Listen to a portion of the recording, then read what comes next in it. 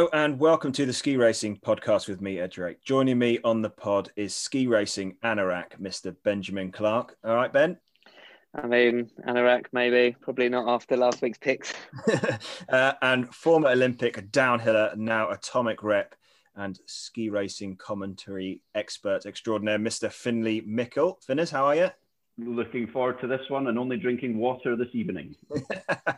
And finally, we welcome newcomer to the pod, Sally Bartlett, the UK's biggest independent winter sports shop owner. Sorry, I just broadened your whole spectrum there. I'm liking it. I'm liking that broader spectrum of. Sally, we'll go straight to you. How are you? How's it all been going with the shop and difficult Corona times for you? It's been an interesting one, shall we say. It's kicking off now. It's definitely some snow falling in the Alps. People are just going, should I say sod it, and are going anyway, and they're forgetting about, obviously not forgetting that they've got to quarantine when they've coming back, but they're just actually going which is brilliant. I think people are loving the mountain still, and that love is not lost. So it's been hard up until now, but there's definitely that energy is coming back thick and fast. Good.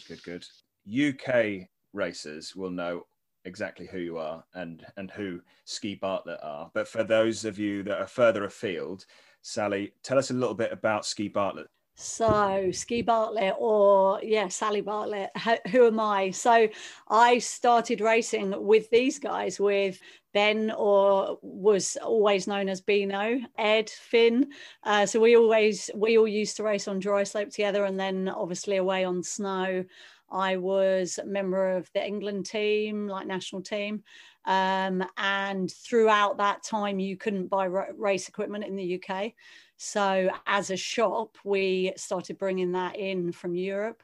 And what started off with a little cardboard box in the back of a race van grew to becoming now the biggest race shop in the UK, and shipping here, there and everywhere all around the world. But not just race, it's kind of any specialist ski equipment you can imagine. So whether you're touring, racing, lots of ski boot fitting, any expertise you can imagine, within skiing, we're there. Which leads us back to racing. I don't know about you guys, and I'm sure you're all the same. How amazing was it to have a bit of good news for us being with the ski racing being back on TV? I think for everybody, it was a welcome return to a little bit of normality. Yeah, definitely. It was brilliant seeing some racing, and for once Solden did its job and let both races get underway. We've had some years where people have been not able to race because of high winds, bad visibility, but it was absolutely brilliant to get some racing underway and listening to Finn do his thing on the commentary. It was perfect. I think we've been waiting so long to have picture postcard conditions in Solden. We've had battles for seasons gone by, and now we had it 2 weeks of -10 or below every night in the lead up. The best training for the athletes. And then on race day, great conditions. Okay, first run for the women was a little bit foggy, especially for the early numbers, but the snow was perfect. And we know how difficult it is in Solden on that Rettenbach piste. It's so steep, so challenging and icy, and the bumps were what the bumps normally are. You had to have the skill set to get through those steeps and not get thrown out of the course, as many did during the weekend.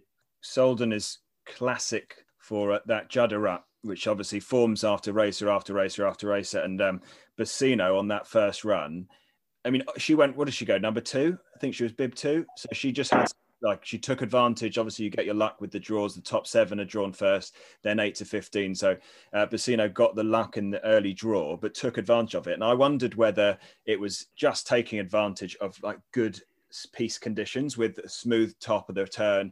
She was so clean when she arced on, even on the steep, obviously with that gradient, it's like 60% to see her put such a clean arc down from the get-go was mega to see. I think those early numbers, Petra Vlhova was running 3, Bassino starting 2. They had really difficult fog conditions in the first gates, and to get that feel, that sense of the snow in the first race of the season is really difficult. And Marta had it. She had it the whole way down the piste. She was instantly confident and taking huge risks, and it was incredibly exciting to watch. We talked about how summer training had been so, obviously been disrupted with Corona, and that the opening weekend had been brought a week further forward, so it became quite tricky for these guys to hit the ground running. And she literally just from the first turn just looked like she hadn't stopped racing all winter long. Yeah, I'd agree, guys. The Finn was right. The visibility at the start didn't look brilliant for some of the races, and you could see that in the skiing. Although once they got through that top section, the fog had cleared, but it still looked quite flat light in certainly in the middle of the course.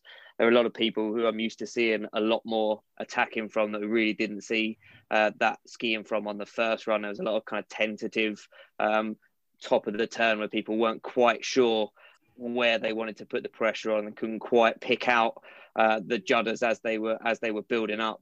But that first run from Bassino was absolutely incredible. No one really got near her. I mean, it's a big testament to some of the races on the second run for really putting a big effort in to try and claw back some of that time. You mentioned it, Finn, with Vlhova having an early bib number, and that's somebody that really didn't take advantage of those conditions. She found herself, nearly 2 seconds behind Bassino on the first run. So she left herself with an awful lot of work to do. Yeah, well, and my pick for the win was Alice Robinson, and she didn't come up too hot on that first run either. She definitely was getting a bit backseat coming down the steep section. She just seemed a bit tentative, Vlhova, for me in that first run. She wasn't unsure. She wasn't that sure of herself, and the Tour was missing Schifrin. The Tour loves to have Schifrin there.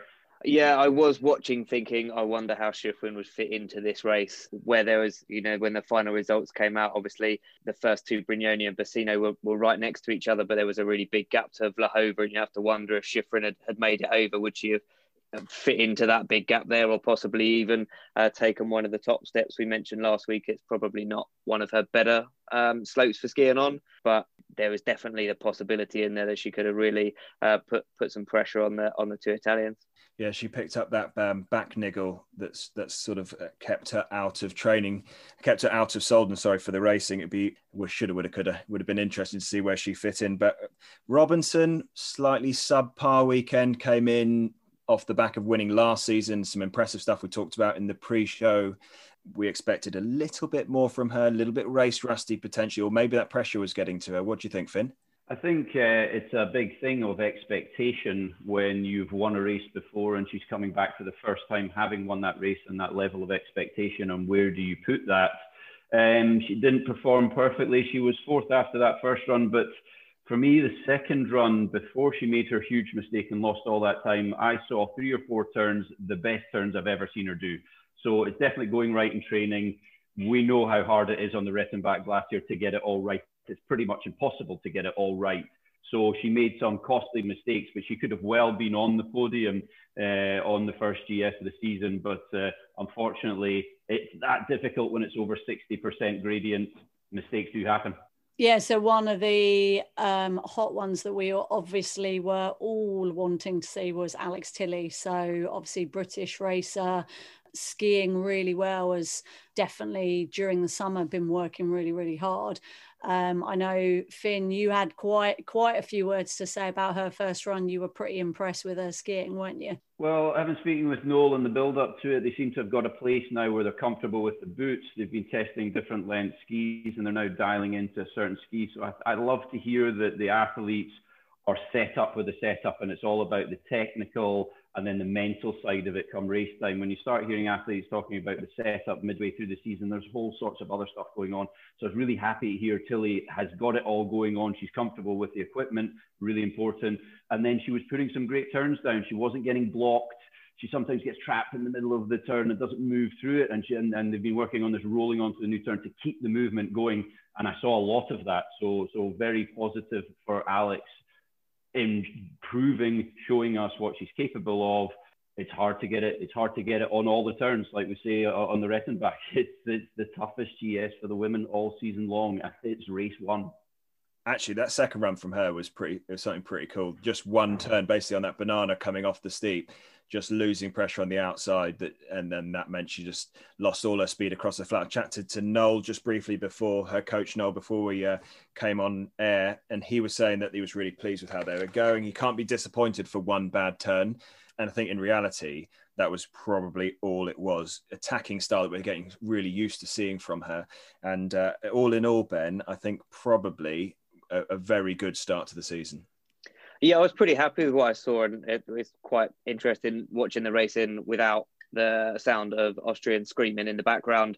You can really hear how hard they have to work to stay just upright on that wall, let alone in the kind of ideal line. And you can really tell with Alex when she's racing, you can hear all of the kind of effort going into keeping on the line and getting off the edges and not kind of hanging on really late. So I really enjoyed that with quite a lot of the athletes over the weekend, like really hearing the skis chattering, and then also just the sheer effort it takes to try and stay in the right line, and especially through those last few turns when the people are tucking out on the flat and they're up to like a minute 8 and a minute 9, and you can hear the pain in their hear the pain in their breathing as they come to the finish. It was really good to watch.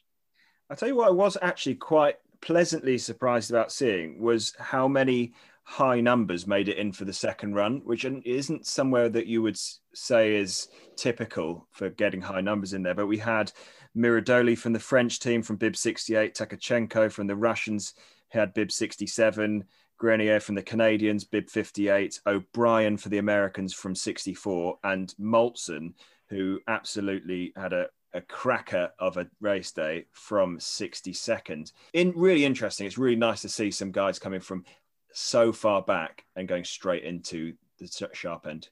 We had 7 from outside of that top 30 make it into the flip, but it's very rare you have 4 with a bib number 60 getting into the flip. So there's some fast young skiers coming through. The snow is in perfect condition to give them the opportunity, and they were willing to go out there and take that opportunity, because it's hard on that piece to go out and want to go faster when it's so difficult. And there are some places in summer you can train almost as steep as that. There's some places in Saas-Fee, a couple of turns on the steep in Saas-Fee you'll get, but not that consistent 15 to 17 turns of that steep. There's nowhere you can train that in summer, even if you were to go to South America, which obviously the athletes couldn't do this summer. It is really nice to see them put in such a positive performance, and only going to serve them well for the rest of their time, don't you think? Yeah, definitely. And the fact that the snow conditions were so good, I mean, you could see from the mountains around, normally it's just a little strip in the middle of, that they're racing on that's got snow on, the rest is brown. This year, the amount of actual natural snow, I know it's injected, but it must have a difference to the way it skis when it's, kind of more natural snow that's fallen, and I guess the glaciers are just in really good condition. So maybe some of these guys have had some really good glacier training during the summer that they've actually been able to step up to the mark now for this year. Yeah, some of those camera shots were mega. Like, you really picked up the injection, didn't you? You could see your reflection. You could almost see the camera reflected in the ice. I can't remember which Austrian it was that fell towards the bottom of the steep, and you could just see like this sort of blue ice field that she's trying to arc her way through. And talking of which, did you happen to notice the gatekeeper that had a little slip down the hill and a very, very long walk back up again, I feel? Yeah, even with crampons on, he went down end over end, and by the bottom he had bare hands trying to slow himself down. You were just going, no bare hands on that ice. He ends up with 0 skin left. Yeah, brutal. Oh no, it's brutal. It's almost like somebody's got to do it every year. Like there's every year somebody does it. So I wonder if they were standing at the side of the pitch going, it's your turn now, mate. I was just gonna say the same. It wouldn't be a Solden race without a picture of an official sliding down the hill to the side. One thing you mentioned there, Ed, one of the Austrians crashing. Do we want to mention the Austrians? This is I've been doing a lot of Google translating today, and there is a lot of angry Austrian press out there at the moment. We'll get on to the men's in a bit, but in the women's, that was also 15th and 17th for Trooper and Brunner, and that's the worst Austrian women have ever done at Solden, which is pretty terrible by their standards. Obviously brilliant for Stephanie Brunner to come back. I think it's been like 21 months or something she'd been out. So it, in some ways, brilliant for her to come back and get a race under her belt. But again, the Austrian tech team looking all at sea. I was wondering who was going to be the first to jump in on the Austrians, and I know you've got a love for the Austrians, Ben. So I think whether you bag on them now for the women or just bag on them for the men, or we just go for the whole thing right now, I think it's probably they're used to it. They would have got an absolute hammering in the press, and they have done by all accounts. We were chatting to Marcel Mathis, who comes on the pod fairly often, and he sent through this stat. He's about to start writing for one of the Austrian newspapers, a column on ski racing. And he sent through a stat saying how he thinks it's embarrassing that for the Austrian ski team, that since 2010, he's the 5th most successful GS skier still. And he got 2 third places on the podium. And that is still the 5th best Austrian performer since 2010. Other than that, so since 2010, Hirscher has won 30 times, was second 18 times, and was third 10 times. Schurghofer is the second most successful with 1 win, 1 second, and 4 thirds. Benny Reich, 2 seconds, 1 third. Hannes Reichelt, 2 seconds and 1 third. Marcel Mathis, 2 thirds, and Manu Feller, 1 second. I mean, obviously, we haven't picked up Benny's heyday, Ben, before you start smashing computer screens. No, that is quite damning. Just the fact that they've won 30 races since 2010 in GS, and only one of them hasn't been by Marcel Hirscher, just shows how much he was carrying that tech side, especially in GS. Like, they've had a few people like Marco Schwartz pop in and win some races on the slalom side, but in GS, because he was winning everything so handsomely, you just didn't realise how bare the cupboard was behind him. And we said when Marcel retired, we'll see what everyone else has got now. And worryingly, the answer is not very much. I mean, it's only the first race of the season, so you don't need to get too kind of down on the men's side for that. They've got the rest of the season to make up for it. And as we said earlier, they've got some new coaches installed as well. So maybe there'll be some progress coming from that, and maybe Manny Feller with his back injury kind of rested will have something to say about it. But yeah, it's quite shocking certainly on the men's side, just how bare the cupboard is for them. Yeah, it doesn't look like it's going to get restocked anytime soon. Roland Leitinger looked pretty good before he had his crash, but that was still top 15. It wasn't top 5, wasn't podium. So a long, hard look, which they've already been doing, to be fair. This isn't something it's not a surprise. Hirscher retired over a season ago now. So they've been playing this out all winter last season. Thankfully for the Austrians, the speed side on both the ladies and the men's have been giving them a bit of something to cheer about. But actually, Finn, it's pretty much unheard of. I think the interesting point for me for the Austrians, if we're going to come across to the men, is that Matthias Meyer and Vincent Kriechmeier were in the top 30. These are downhiller guys. These are big downhill Super G guys, and they're coming into the 4 now in GS. So are these going to be players in the overall? I mean, we've seen after Hirscher going a real change in the guard. I mean, the Swiss won the Nations Cup for the first time in 20 years, probably more than that. It's been Austrian dominated for so long, the overall winning World Cup points per nation, men and female. And so the Swiss have a more connected gel team, you would say, across the board.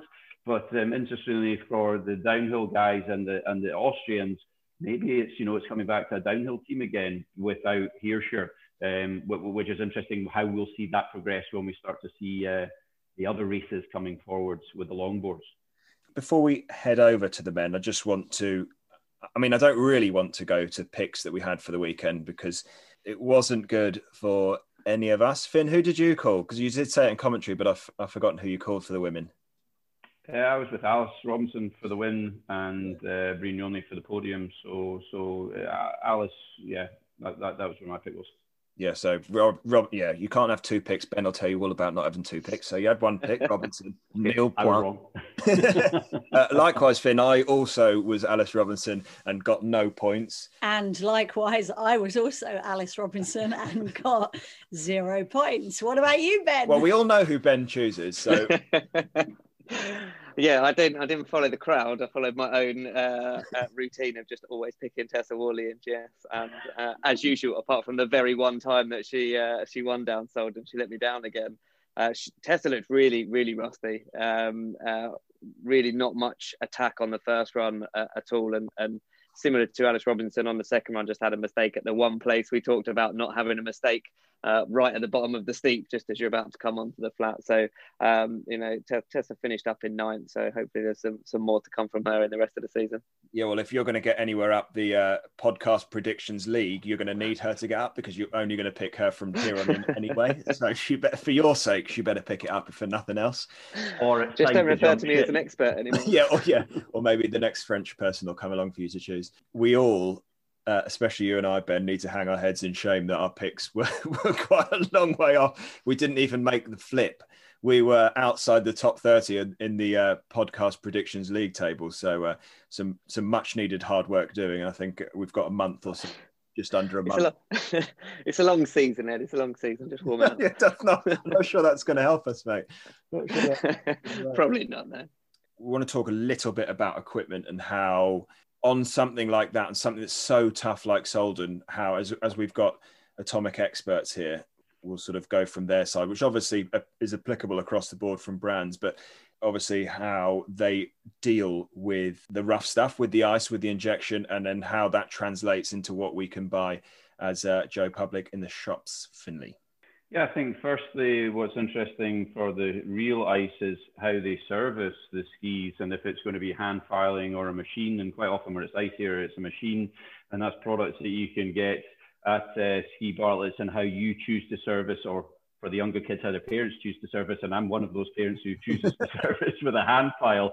But from a brand perspective, with Ski Bartlett's having that Atomic Pro sensor, and that's taking the level of expertise and the same top end level of equipment that we can get out in Austria at the factory to the UK, so that everybody looking to buy local from the UK has the opportunity to get that expertise, that level of equipment straight from Bartlett Sports. The boot fitting is so key in how a racer performs. I think it's the most important critical bit of equipment, is getting the boots right, getting them nice and the right size, not going too big, having them as tight as is possibly manageable without creating any damage to the feet. I think for a racer, that's a real thing.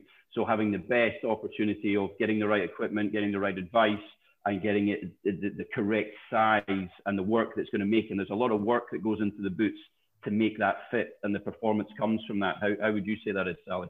Yeah, that's exactly what I was going to say. The fit of the boots, or the customization that goes into fitting a boot, is one of the most important things. So, they were like, one of our kind of, I guess, sayings is that the foundations of your skiing come from what's going on under your foot, and that's the footbed. So it's not just about kind of buying a pair of ski boots off the shelf. It's actually having a custom fitted footbed. It's the work that goes into making the boot function for you, but that's the same with the skis. And I know the guys at the factory, Solden isn't just around the corner from, like, say, for instance, the Atomic factory, but when I was out there once, it was when Solden was on, and there was service guys backwards and forwards, and they were testing skis on the hill. And it's a non-stop process. It's not just a case of we'll turn up with a few skis, and away we go. It's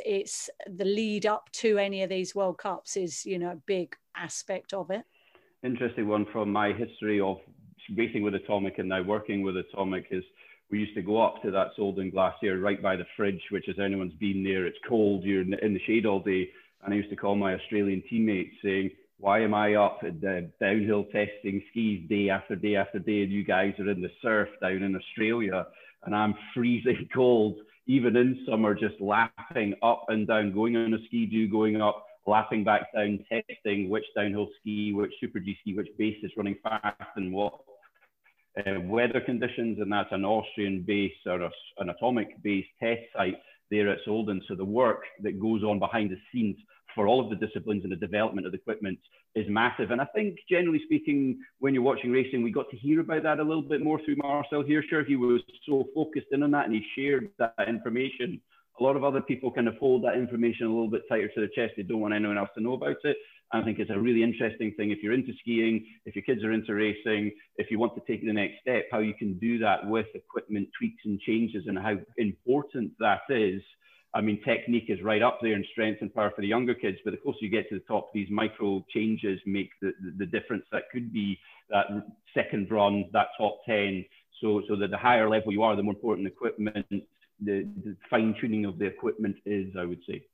Yeah, and I guess having the factory so close to places like Solden can only benefit the athletes. We talked about it so many times. You mentioned Marcel Hirscher, how he would have his arsenal of skis, even for a tech race, would have sort of 6 or 7 pairs on race day ready to go, so that he could just, flick through them and decide that, no, I want it slightly sharper to the tip, or the flex like this, or the base needs to be like this, and he was the master of fine tuning and the touch on, in terms of being able to feel and read what was happening under his feet, and to know exactly what that translated into equipment. And therefore, Finn, he ended up creating and helping to create lots of new products, didn't he?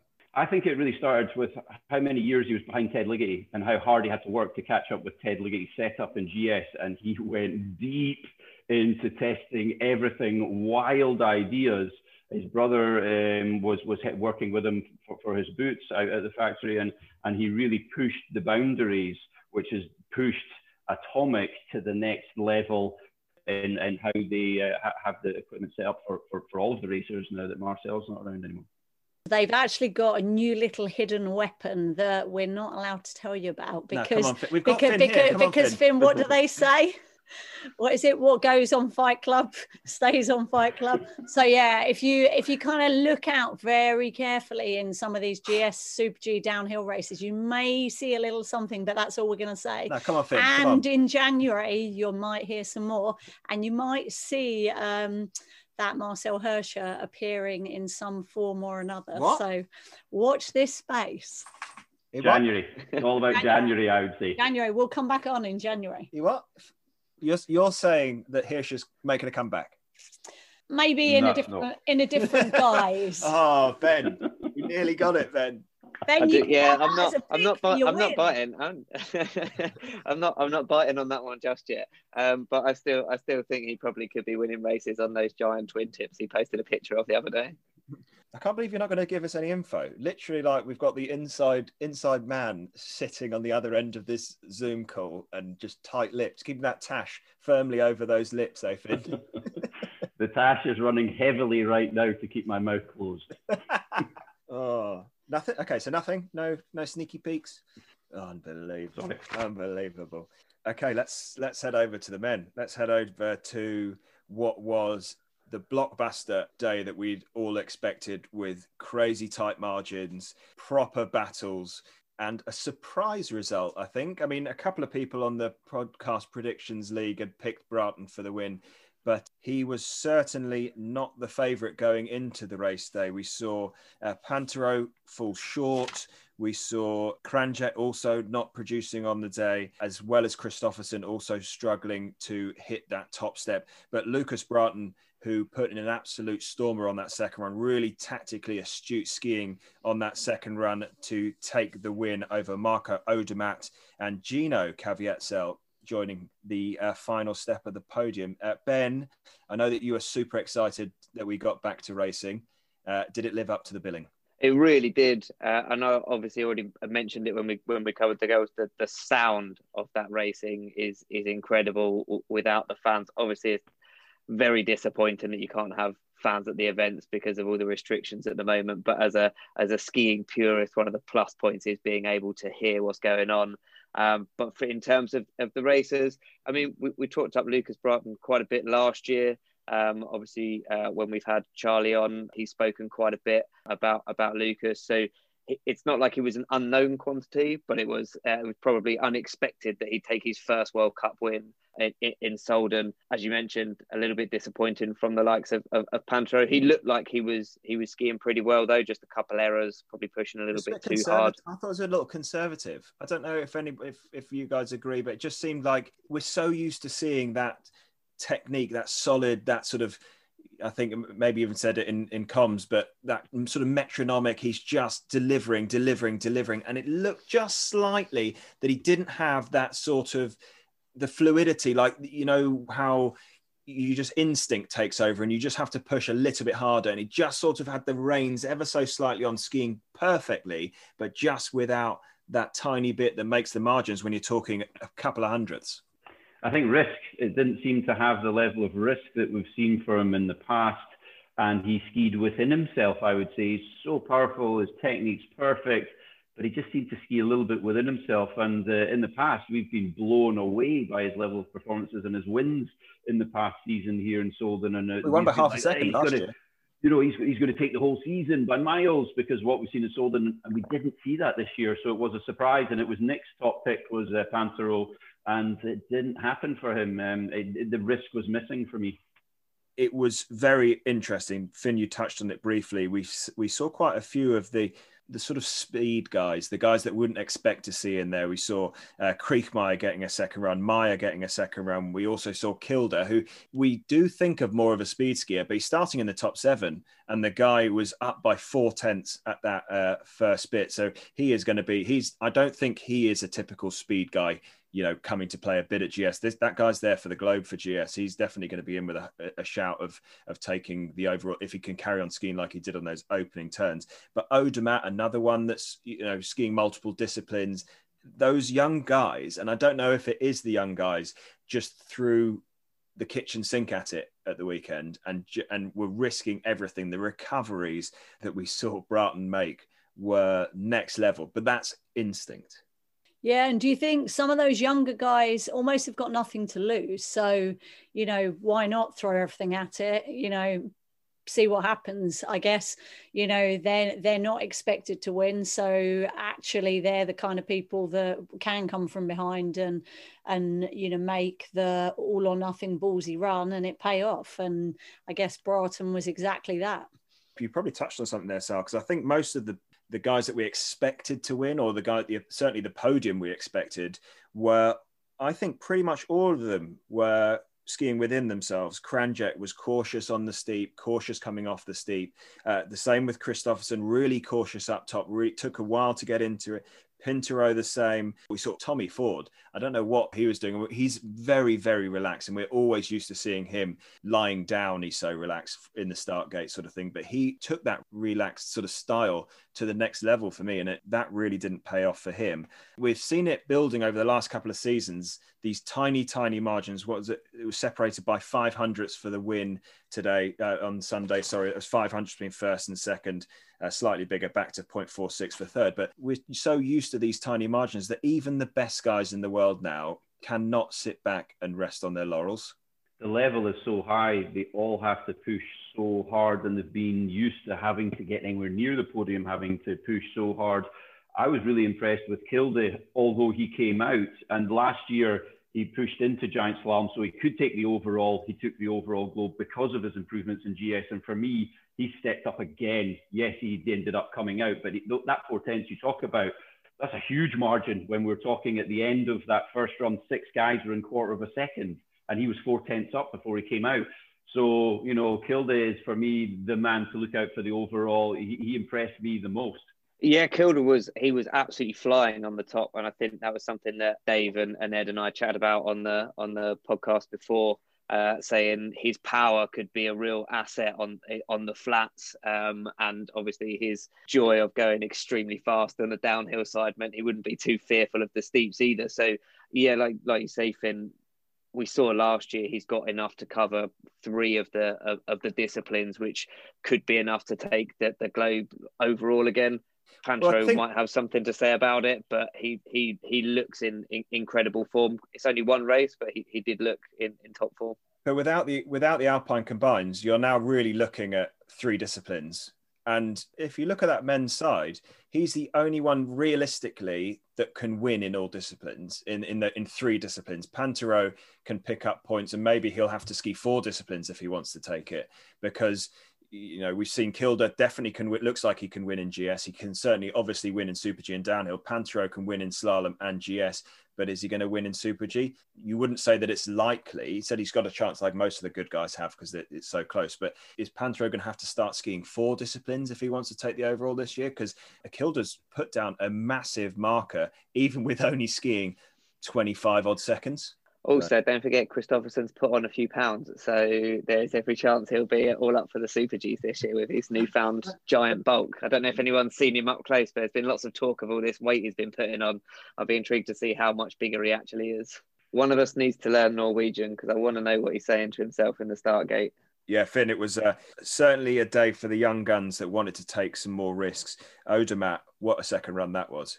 I think Odermatt is potentially the guy that we need to look out for the overall that's going to be pushing in there. He's got the skill set, and we talked about it on your sport to say, this looks can you mark Odermatt? This is calm, this is more relaxed. This isn't a young pup going absolutely crazy and smashing off into the net. This is a guy that's controlling his skill set and that's starting to feel comfortable enough that he doesn't have to do 110% risk, because some people need to up the level, but he actually needs to calm down, and he's got that right. He's second in the first race of the season. He won the second run, and wow, he is one for the future. He's matured, hasn't he? Over the last couple of seasons, he burst onto the scene a couple of years ago with World Junior, after winning World Juniors, coming into World Cup finals a couple of seasons ago, and came in as most of the youngsters do. River Radamus did the same sort of thing, burst onto the scene, World Cup finals, big performances, and then they still have to find their feet at World Cup. River ended up finishing 30th, just sneaking himself on a second run, 2.32 off the pace. And so these young guys still have to find what works for them. And I think you're right, Finn. Odermatt just needed just to drop that intensity just slightly so that he could make a good decision rather than just going bang, full gas, regardless of what's actually happening. Yeah, I've said for a couple of years now, it would be nice if you could have a hybrid of Loic Meillard and Marco Odermatt, because if anything, Meillard was always a little bit too relaxed and a little bit too kind of smooth and just having beautiful skiing, but maybe missing a bit of that edge. And then Odermatt was the one that was maybe just going to go a little bit too hard at it. But now if Odermatt's found that level of kind of touch and restraint when he really needs it, he's certainly got the aggression that will give him the speed when he needs it as well. So brilliant effort from him. Talking of Lucas Broughton, so he's only actually 20 years old as well, which is pretty impressive to then be winning a World Cup. So just a little bit of stats I'm going to steal from you, Ben, here. So that he's raced 22 World Cups, and that was actually his 23rd World Cup, and that was the one obviously he won at only 20 years old. So there is definitely more and more of these young racers coming on to not just onto the World Cup but winning. And it's like and it's kind of like, well, years ago it used to be that you're peaking in your 30s or late 20s and things like that, but now it's definitely not the case at all. And another interesting one about Lucas was a couple of seasons ago, he was on a different brand, and Atomic saw him as the future and went big to try and get him in, knowing that Marcel was going to be stopping in a couple of seasons. And I think the decision that they made to go in big to get Lucas onto the team is now a justified call, and how we can see that level coming through as a 20-year-old. Yeah, very impressive. Doesn't bother with second or third, first podium straight to the top. Annoyingly good at 20 years old. I'm not sure if anybody else, big respect because it was some pretty excellent skiing, but also very annoying because he's obviously very good and very young. But the other thing, the interview at the end, the maturity, the confidence. I know I've got a podium in my level of skiing and top step. That'll do.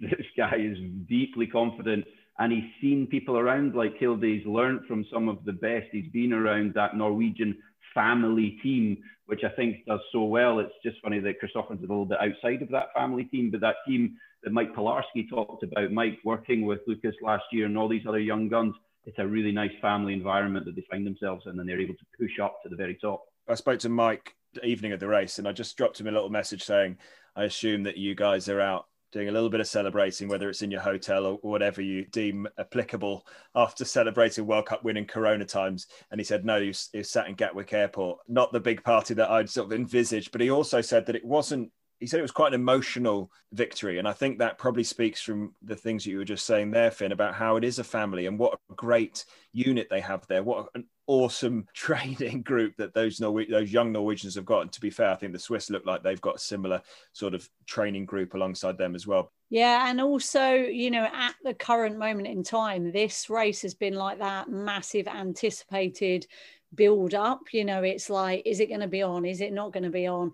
You know, is the World Cup going to ever happen? You know, there must be such a, like, kind of, I mean, the hard work they've had to go through. You know, just expelling all that sort of energy. Yeah, and just, I mean, to actually be up there, to be able to race and then obviously to win, you know, just everything about it. And I know you were talking earlier, Ed, with Noel, and he was saying about just how the actual World Cup ran. And yeah, he was saying that it was he said it was just very odd, very quiet. Those of you that have seen World Cups and been there and sort of experienced that side of things, it's a loud, noisy place. The finish areas, whether you're in Lake Louise, which of something like that tends to be very quiet, or whether you're in Kitzbühel where you're fighting your way through crowds 30 deep to try and get into the finish area or get to the lift, it's a noisy place to be. And Noli was saying that it's eerily quiet, and all you could hear was security guards shouting at people to put masks on and to make sure that they were doing what they were supposed to be doing.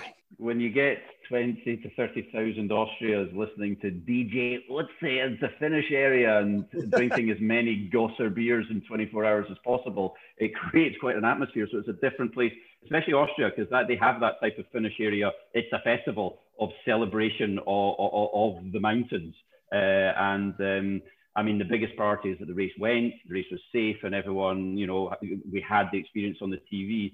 And it'll be really interesting going forwards. When do we potentially have those types of experiences in the finish area that we're used to in the past, especially in Austria and the Große Bier?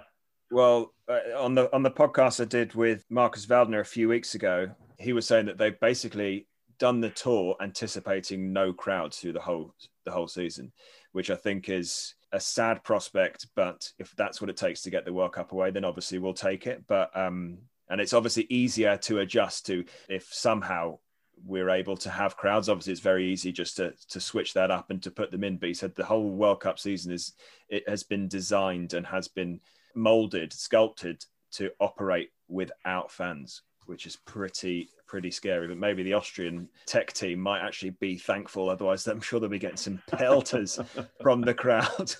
Yeah, it used to be, a few years ago when Austrians were throwing snowballs over the head of Christopherson when he was racing at Schladming. He might be quite happy. They'll just be throwing them at the Austrians instead this year. But it'll be interesting to see how the fans do play it. Obviously, it's a lot easier when a resort's not really up and running yet to say we're not having any fans. But if resorts stay open and in a few months' time you're in the middle of the main part of the season, how are they going to keep people away? If the resort's open and the lifts are there, you're going to need a lot of pisteurs to keep fans away from the edge of a race if there's one on. We sort of covered some of those questions, and he was saying that obviously he did talk about Solden, obviously because it was pre-Solden we had this interview. He said that Solden's obviously easy because it's not open yet, but you're right, Ben, as soon as we get to Courchevel or we get to Val Gardena or any of these places, or, you know, Adelboden and all of these, Kitzbühel, how are you going to keep people away from Kitzbühel? Basically, they just won't be having finish area, sort of grandstand finish areas and stuff. He says that, you know, people with lift passes will be able to they can go where they can go. They're not shutting mountains. I assume if the public aren't as far enough away from the course setters and the athletes as they would like, they'll just make the piste, that, you know, the earmarked piece slightly wider just to make sure that the athletes aren't being put at risk. But I don't think there's anything else you can really do.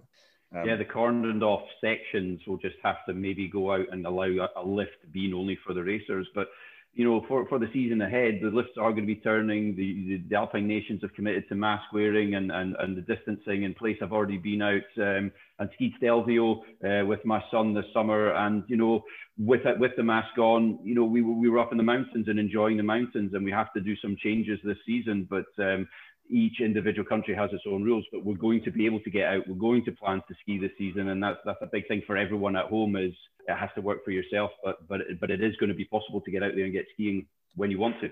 And if not, we'll all come and visit you in Scotland, Finn. Yeah, I think is that all right? Yeah, Scottish skiing could have an absolute bumper winter this season with people not being, really allowed to go anywhere else. That's if Scotland stays open. No, I think I spoke with Andy Meldrum just yesterday, who's the guy that runs Glencoe and Glencoe Mountain Resorts, and he's very committed to running a good, positive season in Scotland. And what I think about Scotland this season will be a lot of people who've never skied in Scotland before will ski in Scotland for the first time this season. I think that's for sure. And I'm excited to see them up on the mountain because I'll be there. And so they should, because we were there at the end of last season, literally a week or so before lockdown mania commenced. And we probably had one of the best weeks ever. We had to move like the whole entire industry ski test from Italy to Scotland in the space of about 12 hours, not even, and we had an epic week. So yeah, definitely don't put it off, but obviously we're going to be able to get to Europe, so it'll all be good. Although if any of you, especially the North Americans, if you come over to skiing in Scotland, and genuinely when Scottish skiing is on point, it is absolutely stunning. The landscape up there, the runs, the pistes are brilliant. So if you do get the opportunity, do come. But at the same time saying that, and I've skied all around the world, luckily, but the coldest I've ever been has been skiing in Scotland. And I've skied in -40 in Canada. I've skied up in the Arctic Circle, but the coldest I've ever been been in Scotland. And as actually, Finn, you were there. We were at the Scottish ski cross championships, and I'd come up there to help build the ski cross track. The days preceding had been lovely, beautiful conditions. It turned into a Scottish wet weather storm and got soaked to the skin, literally to the skin. And then the wind turned and the snow came in and I absolutely froze. I'll tell you it's called blowing a hoolie. That's called blowing a hoolie in Scotland, that it changes from snow to wet and back to snow again. Glorious day. I'm not sure if you guys can hear in the background. Nelly wasn't impressed with that's my dog, by the way. It was not impressed by that story. Is not interested in listening to me talk about how cold I am. But going from the extremes of cold weather in Scotland, we've also had a little update come in from one of the Australian World Cup racers. I know you know him quite well, Finlay. Yeah, Stevie Lee. Stevie Lee is a World Cup winner. Stevie Lee used to come and support me and the Aussie boys that we used to travel. He used to come to the World Championships.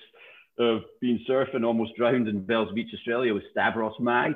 And Stevie Lee's unfortunately had a stroke, and he set up a Stevie Lee support tribe that you can follow. I think Ed's going to put a link in because he's one of these legends of the mountain, one of the most active guys I know. He runs a backcountry skiing experience in Falls Creek, Australia. Some fantastic skiing down in Oz. People don't think of it as great skiing, but it really can be amazing.